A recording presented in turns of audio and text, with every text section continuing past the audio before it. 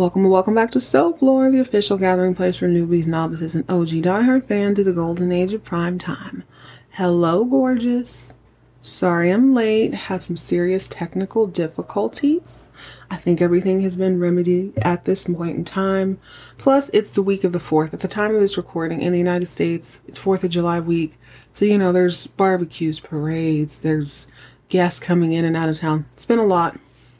So I'm taking a few days to get it all together, to enjoy everybody, enjoy the summer, and then come back with this heat. I'm not going to mince words. I already know who won. I think I knew last week, but I needed to rewatch Falcon Crest just to make sure. It was all about Dallas for me. I feel like every time the women come on, when it's a show revolving around the women, they really bring it. Unfit Mother was so good. I love that we got to see the mental health aspect of Sue Ellen. She's like, no, I'm not well. I'm trying to be well, but I'm not well. And all this time she's kind of come off as just cold and uncaring and bitter to her cast, to the other people. But to me, watching it, it did seem like maybe I didn't really get that she wanted to be John's mom.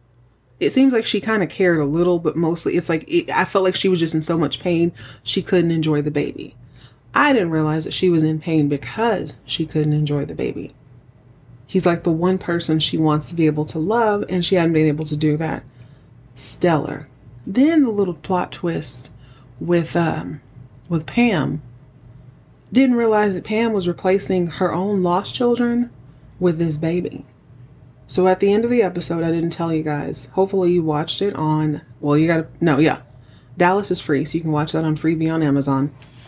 It's not technically free since you pay for the Amazon app, but you know what I mean. At the end of the episode, she burst into tears when Sue Ellen is in the nursery holding the baby. She's like, oh no, I lost him. Very sad, very kind of a covert way of filling her needs. Didn't realize that was happening. Hoorah, hoorah, Dallas did it once again. I try to keep this in mind. Because Dallas came out first, the other shows had a template to watch. Dallas is doing this on the fly. They're just kind of making it up as they go along. And what we're realizing is that the tension in the family is always going to be the best story. It's always going to be the most interesting because everybody's low-key going at each other for one reason or another. I think I finally made a decision about our summer series now that it's July. I will just assume that summer will run through September. How about that? I was thinking, my Netflix queue looks completely different than my husband's queue.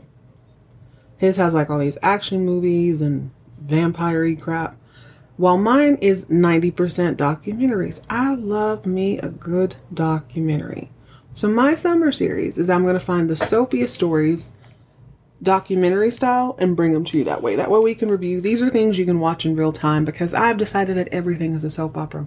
The more I watch this, the more that I do these shows, the more I realize that everything has a soapy aspect to it. And the best stories are presented in that way. You got to suds it up a little. You got to have a little drama. You got to have a little backbiting, surprises, disguises, lies, all the things. So the first one I'm going to do is the Hillsong Saga. Y'all, this is a 100% soap opera, and we're going to jump into that as soon as possible. But anyways, enjoy the rest of your day. Remember to stay moisturized, stay hydrated, mind your own business, and keep all of your drama on TV.